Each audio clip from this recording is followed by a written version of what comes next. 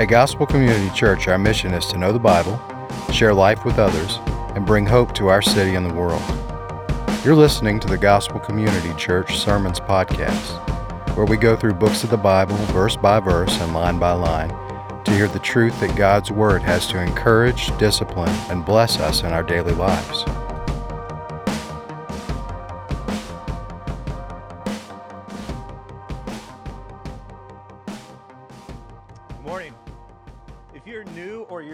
Just joining us online for the first time. My name is Kurt McDonald.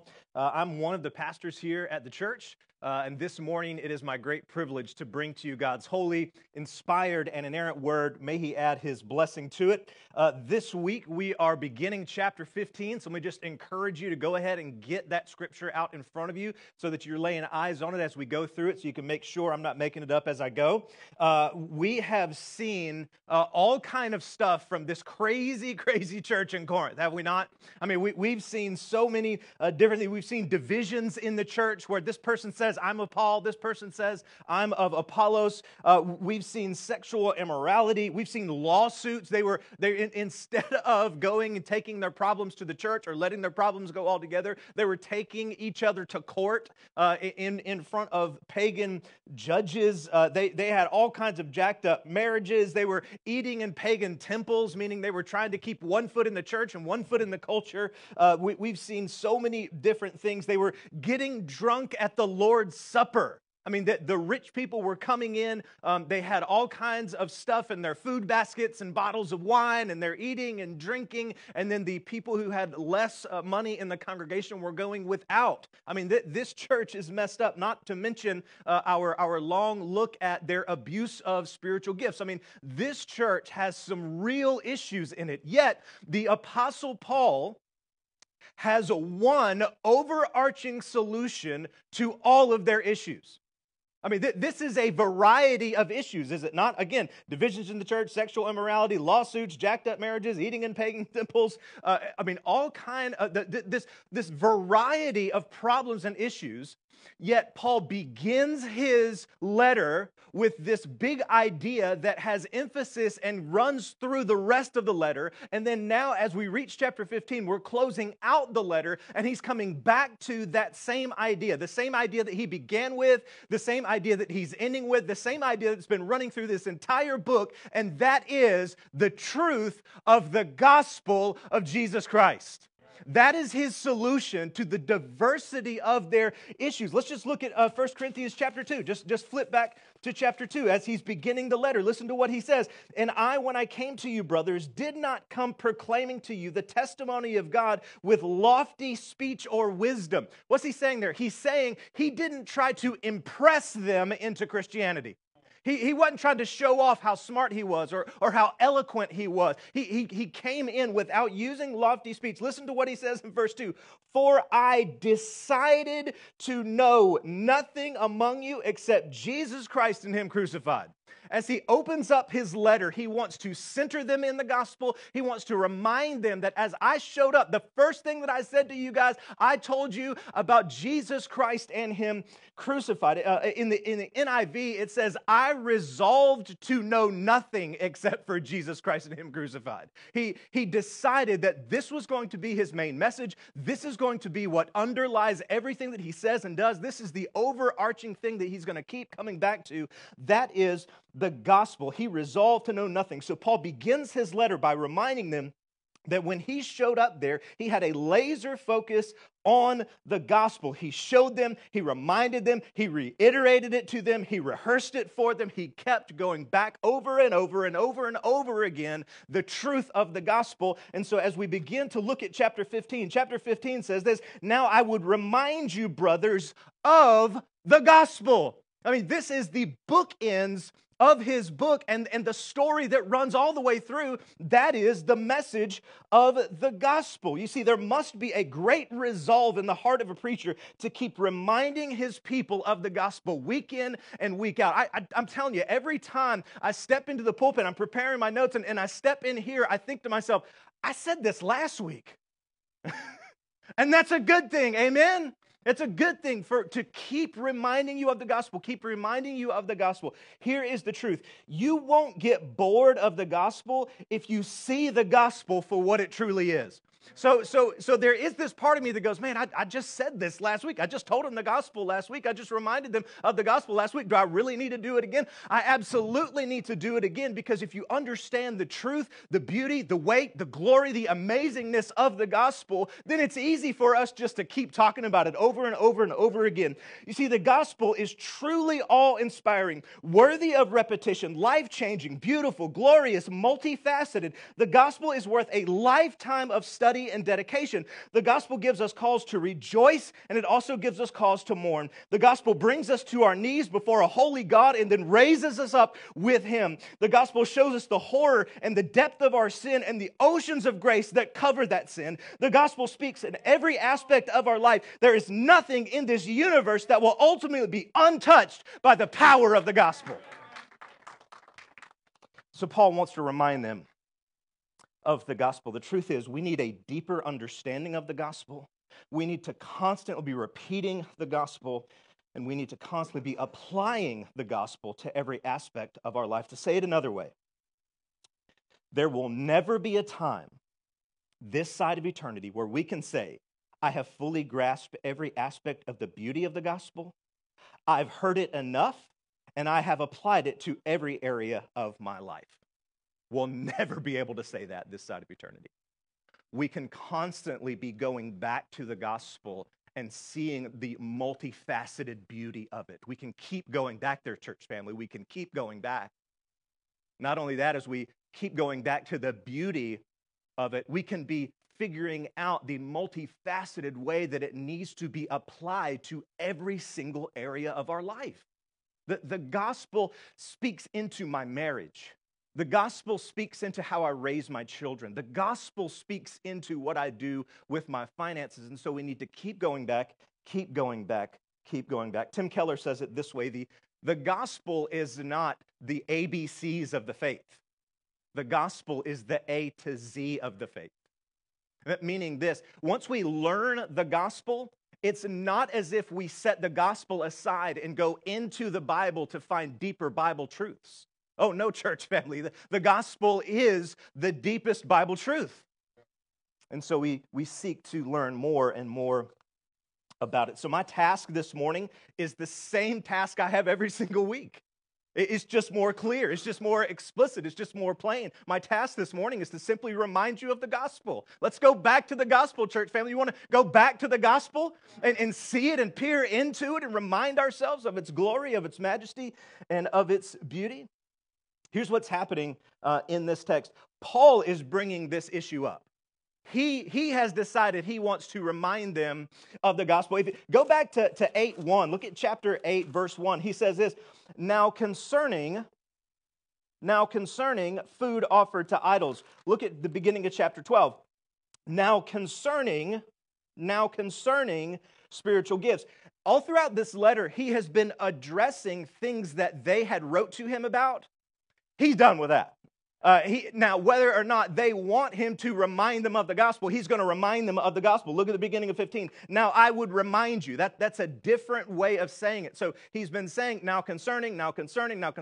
He's done talking about their stuff. He wants to talk about his stuff. He wants to remind them of the gospel. Now, I would remind you, and the big reason that he's doing this, just to give you an overarching big idea of this chapter, the reason that he's doing that is because he has heard that somebody in the church or some group of people in the church is not believing in a bodily resurrection. Look at verse 12 in chapter 15. Now, if Christ is proclaimed as raised from the dead, how can some of you say that there is no resurrection of the dead? Some people in that church were saying there's no resurrection of the dead. There will be no bodily resurrection. So his point here is to remind them of the gospel, point to that great conclusion where Jesus resurrects from the dead before his ascension, and remind them that if Jesus was bodily raised from the dead, then we too will bodily be raised from the dead. So he begins by reminding, hey, remember the gospel where Jesus defeated death? He shows that he defeats death by resurrecting in a physical body. That's the gospel. We're going to do the same thing. We will resurrect in physical bodies in order to be with him. That's the big idea of the chapter. My job is to remind you of the gospel. Let's get after it. Y'all want to? Can y'all tell I'm happy not to be talking on spiritual gifts or anything controversial, head coverings? I don't got to talk about none of that stuff. I'm focusing on the gospel this morning. Amen. Thank you, chapter 15, for finally arriving. Now, I would remind you, brothers, that is brothers and sisters, of the gospel I preached, which you received, in which you, what's that word? Stand. I want to remind you of the gospel. I preached it. You received it. Now you're standing in it. Well, here's what we need to do. We need to define the gospel. Amen. We need to explicitly say what the gospel is. And let's begin doing that by saying what the gospel is not. Because we need to be very clear, because this word gospel gets tossed around a lot. It's misused in a variety of different ways within the church. First and foremost, the gospel is not adherence to a moral code. Amen? Aren't y'all glad that the gospel is not adherence to a moral code? But a lot of times that's what, have you received the gospel means, are you doing good things? Do you go to church? Do you read your Bible? Do you have a quiet time? Well, then you've received the gospel. Do you obey all of the Christian rules? Aren't you glad, church family, that's not the gospel? Because who in here does obey all the Christian rules? We are a family of failures, amen? Help me today. Nobody in this room has got it together. Nobody in this room has made it. We all desperately need the gospel, and we are saying yes and amen to the fact that the gospel is not adherence to a moral code. Secondly, the gospel is not self-discovery. So if the first view is kind of the religious view, that the gospel is adherence to a moral code, this is more of a secular view of the gospel. The gospel is not self-discovery, meaning the gospel means you can achieve your dreams. You can be whatever you want to be. You're a good person, and the goal is just to try being a little bit better of a person. Discover your dreams. Find what makes you happy and just go chase after that. That's the gospel. Wrong. That's a terrible gospel. That's a terrible gospel. The gospel says you are not a great business. The goal isn't to be a little bit better of a person. The goal is to be a totally transformed person, and only the gospel can do that. Third, the gospel is not something that you do or something that you are. Okay, now this is where we need to be careful, church family, because we love the gospel. And we love sharing the gospel and talking about the gospel. But listen to me very carefully. We are not going to go out and gospel the city. Come on, church, let's go gospel the city. We can't gospel the city. We can preach the gospel. In addition, we won't be going out doing the gospel. We can't go out and do the gospel. Jesus did the gospel on the cross. So we're not going to go out and gospel the city. We're not going to go out doing the gospel. We're not going to be the gospel to somebody. Oh, no. No, we are not the gospel to someone. Jesus is the gospel. And so we're not Jesus. Now, again, I understand that I'm being very nitpicky with this language here, but I think it's very, very important that we understand and be nitpicky because the gospel is so important. Amen? So what is the gospel? Here it is. The gospel is the good news that God saves sinners through the perfect life, substitutionary death, and victorious resurrection of Jesus. So there's a couple different things there. God saves sinners through what? Jesus' perfect life, meaning Jesus earned what you were required to earn, yet you did not earn. That's his perfect life. Then, because you didn't earn that perfect life, not only are you coming in at 0, you're coming in at like negative 50 bajillion. Okay, and so what we need is a sacrificial death, that is the substitutionary atonement that Jesus performs on the cross. Okay, that is then given to us. And then there is the victorious resurrection. So if he earned it, he paid for it, and then he defeats it. He defeats sin and defeats death. That is shown in his victorious resurrection. That is the gospel. Or to put it more simply, here it is. That's a big, long definition. How about a short one? God saves sinners through Jesus' work. There you go. That's pretty straightforward. God saves sinners. How does he save them? Through Jesus' work. Who does the saving? God does. God saves sinners. How does he do it? Through Jesus' work. That is the definition of the gospel, and that is what Paul wants to remind them of. Now, I would remind you, brothers, of the gospel that I preached to you, which you received. They received it. How did they receive it? They received it because Paul preached it. Paul preached. The Holy Spirit embodied his preaching and did a heart work on them so that they could receive that work. They received it. And not only did they receive it, in which you stand. What does that mean? How are they standing in the gospel? How do we stand in it? What does that mean? Well, it means that the gospel becomes our life's foundation. It means that the gospel becomes what we truly hope in. The gospel brings meaning, purpose, joy, love, all the good things that are out there to get come through the source of the gospel. That is what it means to stand in the gospel. It means that it becomes our foundation, what we build our life onto. It means that we are continuing to believe in this gospel message that Jesus saves sinners. Verse 2. And by which you are, that's a curious word, and by which you are being saved. Now, wait a second. I thought I was saved. How am I I thought I done got saved. I don't understand how I am continuing to be saved. Well, here's what Paul is getting after. Let's say you're on a giant cruise ship, and the cruise ship starts to go down.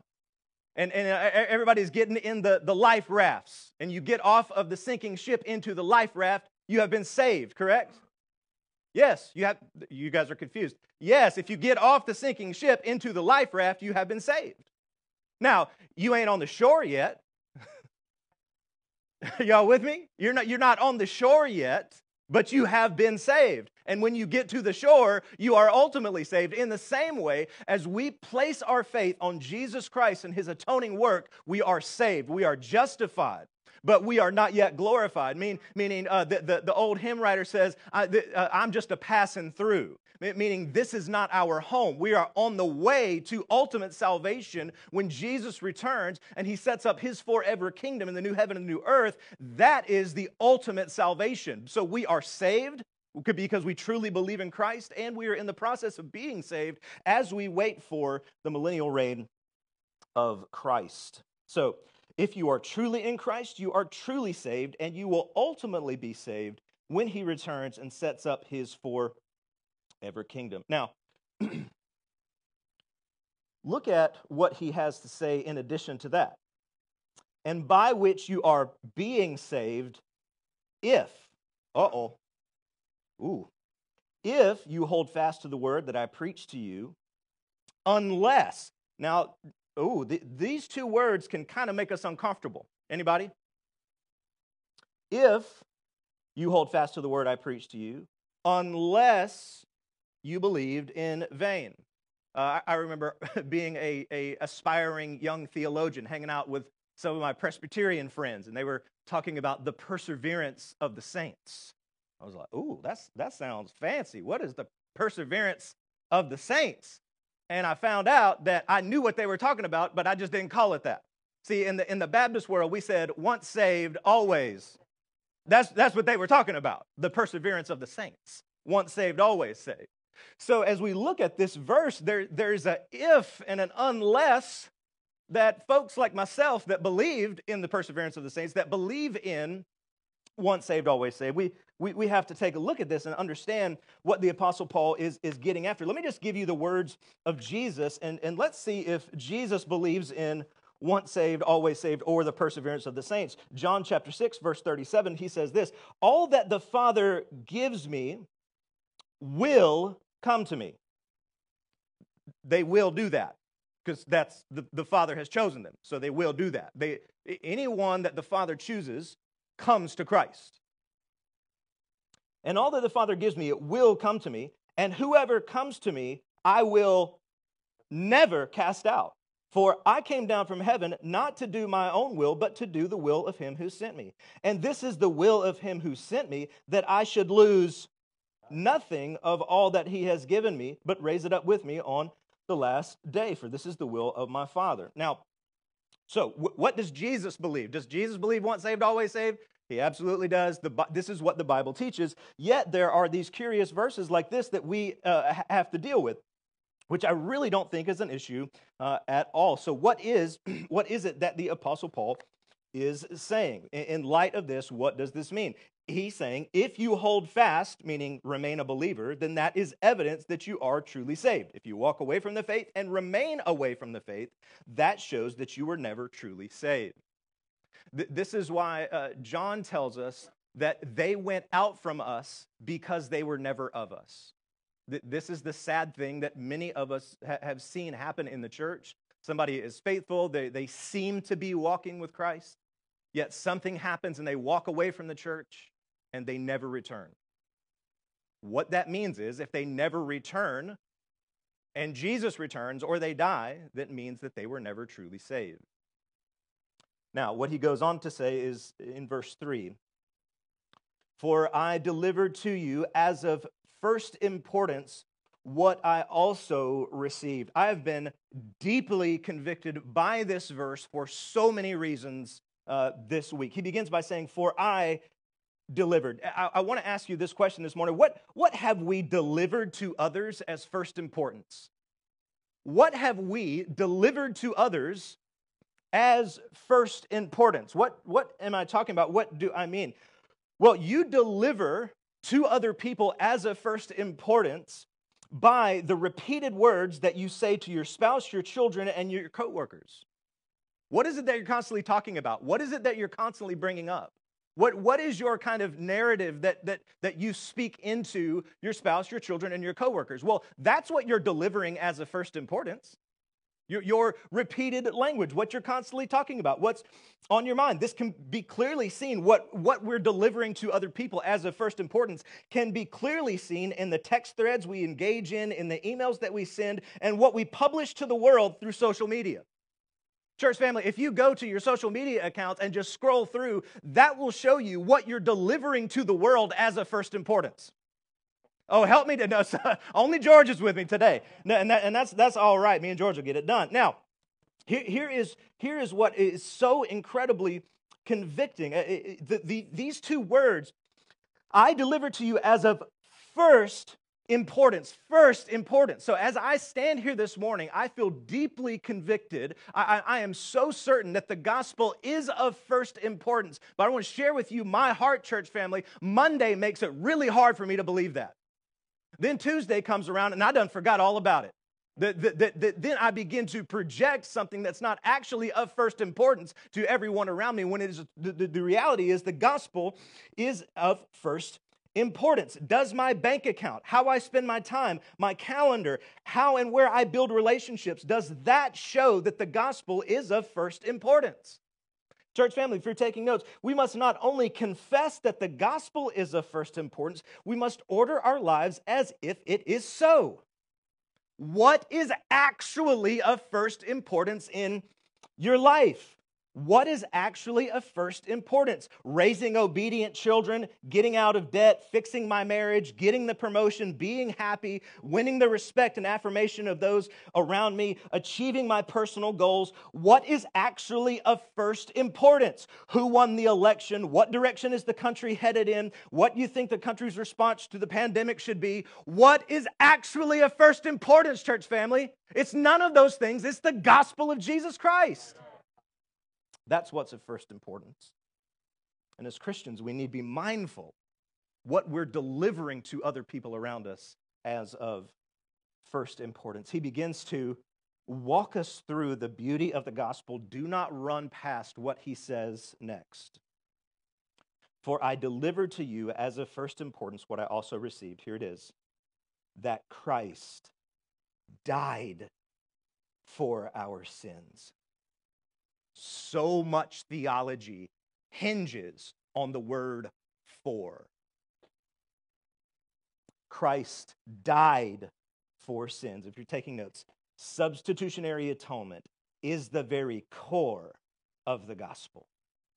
Substitutionary atonement, meaning Jesus in my place for my sins. That is substitutionary atonement. So much hinges on that, and it is all wrapped up in that word for.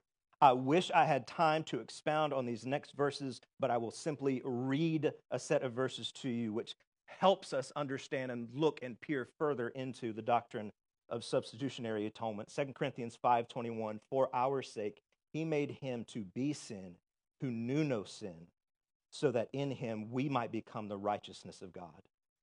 Galatians 3:13, Christ redeemed us from the curse of the law by becoming a curse for us. For it is written, cursed is everyone who is hanged on a tree. Romans 5:8.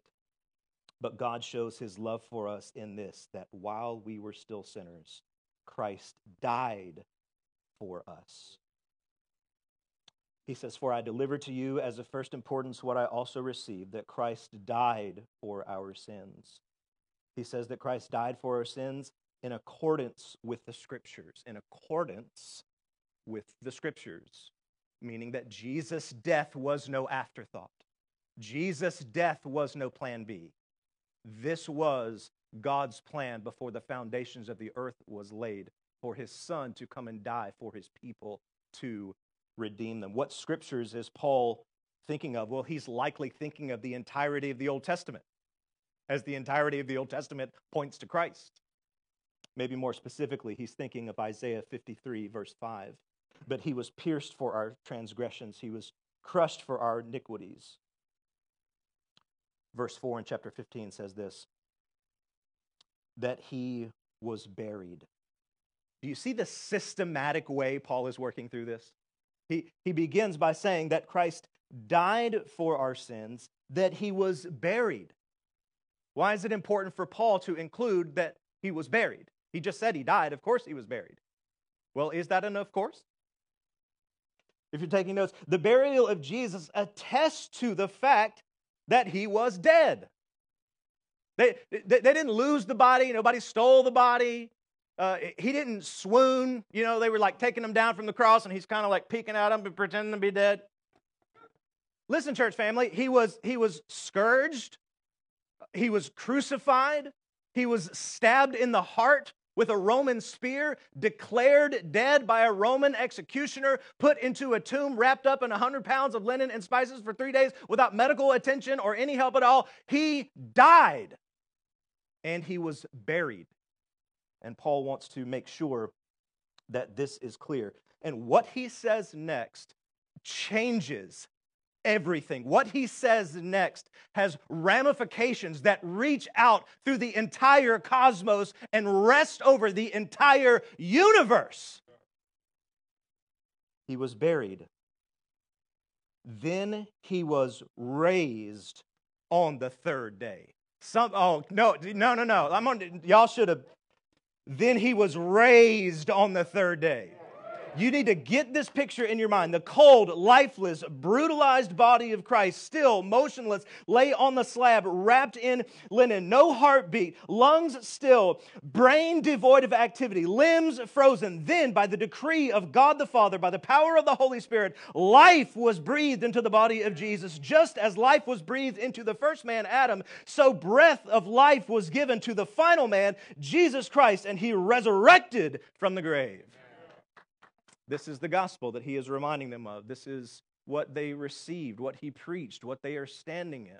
The reality that rests over the entire universe is that the God-man, Jesus Christ, got up out of the grave. And then again, he gives the refrain in accordance with the Scriptures. Again, I believe the Apostle Paul was thinking of all of the Old Testament, but maybe more specifically, he was thinking of Jonah 1:17, Psalm 16, 9 through 11, Isaiah 53, 10 through 11, and many, many others. I know all you type A people try to write down those verses. Go back and listen to the podcast. Verse 5. Verse 5. And he was appeared to Cephas, then to the 12. Cephas there is Peter. So not only did he resurrect from the grave, he appeared to Peter and then to the 12 apostles. So if you're taking notes, if his burial shows that he was really dead, his appearances show that he was really alive.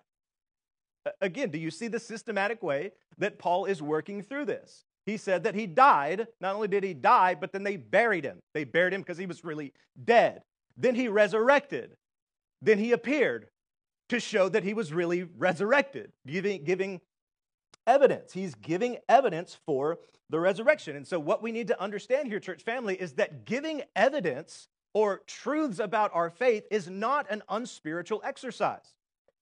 Sadly, as I began to dive into and study apologetics, I had older Christian mentors who were saying, just preach the gospel. Don't worry about all that, evidence and, apologetic stuff and all that sort of thing. No. Giving evidence is something very spiritual. Giving evidence is something that the Apostle Paul clearly here is doing.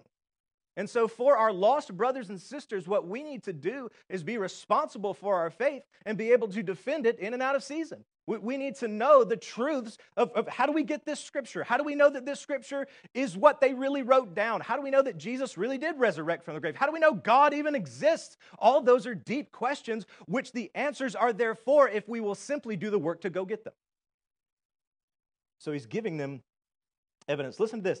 Then he appeared to more than 500 brothers at one time, most of whom are still alive, though some have fallen asleep. That silly old argument that the disciples, they were just so heartbroken, wishing Jesus would, be there, and they hallucinated, and all of a sudden we have this, doctrine of the resurrection. That's foolishness. That's foolishness. 500 people at one time don't all have the same hallucination. That's not how they work. 500 people at one time saw the risen Christ. Not to mention, I do got time. Not to mention that the disciples weren't wishing Jesus would come back to life. The disciples were scared to death because Jesus had died. They thought they were next. They weren't waiting around hoping Jesus would pop up. They were inside of a locked room because they thought they were going to be next. It's a silly argument. Anyway, then he appeared to more than 500 brothers at one time. Listen to what he says. Most of whom are still alive, though some have fallen asleep. Why does he say that? He says that so that if you want to go talk to them, you can. You go gather your own evidence. They're still alive. Go talk to them. Verse 7. Then he appeared to James. James. You guys know James? It's his brother, right? Jesus' half-brother. So take your mind back to that scene in the gospel to where Jesus is set teaching, and then all of a sudden they come to Jesus and they say, hey, Jesus, your family's here. They've come to get you. Meaning they have a straitjacket and a padded car waiting for you outside. They thought Jesus was crazy from the things that he was saying. His brothers did not believe. But then in Acts, we see who is counted among those who believe. His mother and his brothers. Not only that, James goes on to write a book of the Bible, kind of a big deal. He goes on to pastor the church in Jerusalem, meaning week by week, Sunday by Sunday. His brother James is there holding up the Old Testament, reading from the scriptures and saying, that's my brother. Now again, those of you who have brothers, what would that take? What would it take in order for you to say your brother is God? Now, many of you think that your brother has a demon, but you would not say that he is God. It would take a vision of your resurrected brother from the dead in full glory saying to you, told you so. Then he appeared to James, then to all the apostles. All the apostles there is probably a reference to right before his ascension when they were all gathered together. Verse 7, then he appeared to James, then to all the apostles. Verse 8, last of all, so as to me, untimely born, he appeared to me also. What does he mean? As to one untimely born, he appeared also to me. Well, Paul is certainly thinking back to his Damascus Road experience where he has papers in his hands to go kill Christians. These are orders that he has, giving him the authority to arrest, to hunt, and to kill Christians. Jesus shows up in blinding light, blinds him, tells him to stop persecuting the church, tells him to stop persecuting him, and that is there his conversion experience. And then Jesus later on appoints him as an apostle. He is one untimely born because all the rest of the apostles saw Jesus during his ministry, spent time with Jesus during his ministry. They were there. They weren't converted later like the Apostle Paul was. That's why he calls himself one untimely born. And so while it's untimely, it was perfectly in God's timing. Amen. Church family, what we need to see, what we need to know, Paul is reminding them of the gospel, and we need to be reminded of the one true gospel. Amen. This is what we need to do week by week as we remind ourselves of the truth of the gospel. There is only one gospel. Amen. But there's many different gospel nutshells that you can give people. Y'all know what I'm talking about? So week by week, here's usually what I say in a sermon. You've heard me say it 1,000 times. You probably don't even recognize that I repeat this all the time, but maybe you do. I repeatedly say, Jesus Christ died in our place for our sins. I say that all the time. My sins he died in our place for our sins. That is what is known as a gospel nutshell. I'll say it another way, that Jesus died the death that we should have died in our place for our sins. So there's a ton of ways to say the one true gospel. And let me just rehearse one more with you before we close. Here it is. First, this is my gospel nutshell. Here it is. God is the righteous creator. The gospel begins by God being a righteous creator. Amen. He is righteous. He is sinless. He is wholly set apart. He has never sinned. Everything that he does, all that he says, all that he is just. He is righteous, and he is the creator, meaning this: you are created by a righteous God. You are created. Now, listen to me very carefully. If you are created, it follows that you are owned. If I create something or if I make something, it's mine. I created it. Church family, that means for us that we are created by God, therefore we are owned by God, therefore God has the right to place demands on us. See, this is the part of the gospel nobody likes. We don't like this part. I'm my own person. I get to do what I want, say whatever I think is right. No, you are not your own. Period, paragraph. You were created. By virtue of being created, you are owned, and by virtue of being owned, God has the right to place demands on you, and what God demands is righteousness. First, God is the righteous creator. Second, man is sinful, therefore God is just in his punishment. The Bible teaches that God is a God of love. Amen? The Bible also teaches that God is a God of wrath. He comes to punish the unjust, the unrighteous, the sinner, the sexually immoral, those who've committed adultery. He comes to punish sinful men, and it is right to do so because he is a righteous creator. Now, all that's the bad news of the gospel. Here is the good news of the gospel. So if I said God is righteous, is the righteous creator, man is sinful, therefore God is just in his punishment. Third, here's the good news. Jesus is Savior and takes the punishment that should have come to us.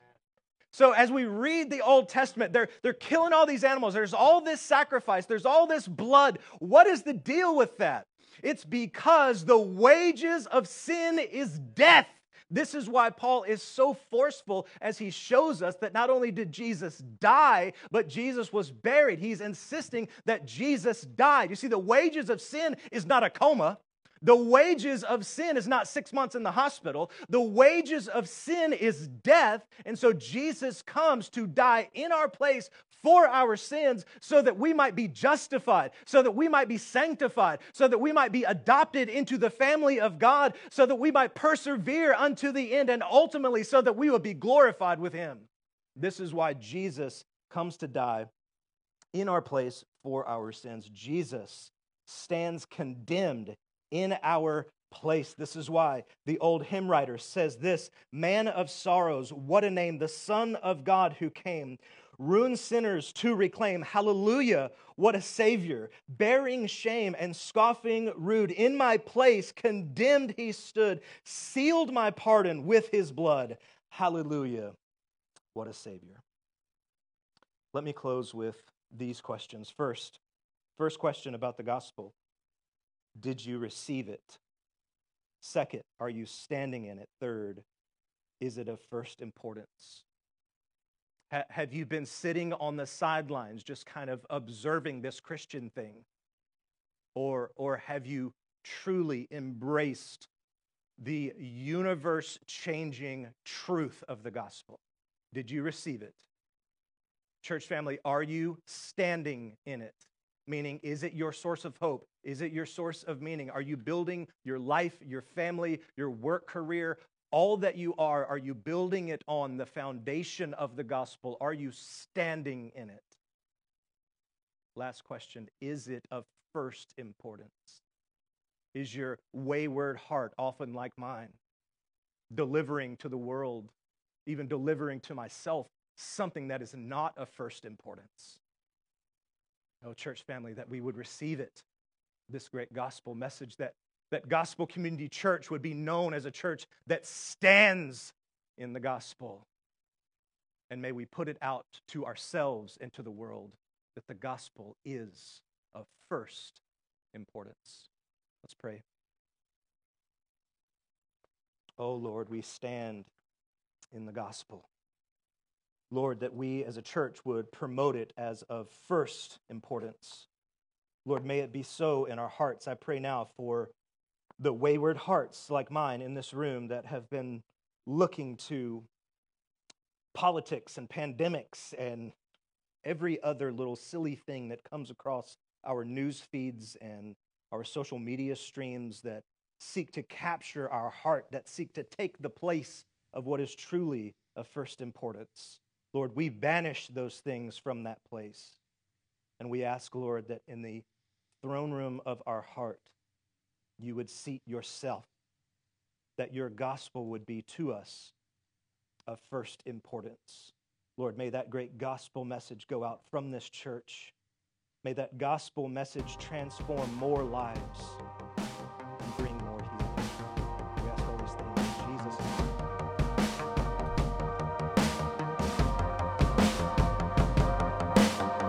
Thanks for listening. Feel free to share the contents of this podcast, but please do not alter it in any way without permission. Please like, follow, and subscribe to us on Facebook or iTunes. Visit gospelcc.com for more content like this.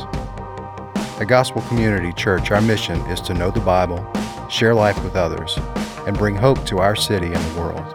Thanks again and have a blessed day.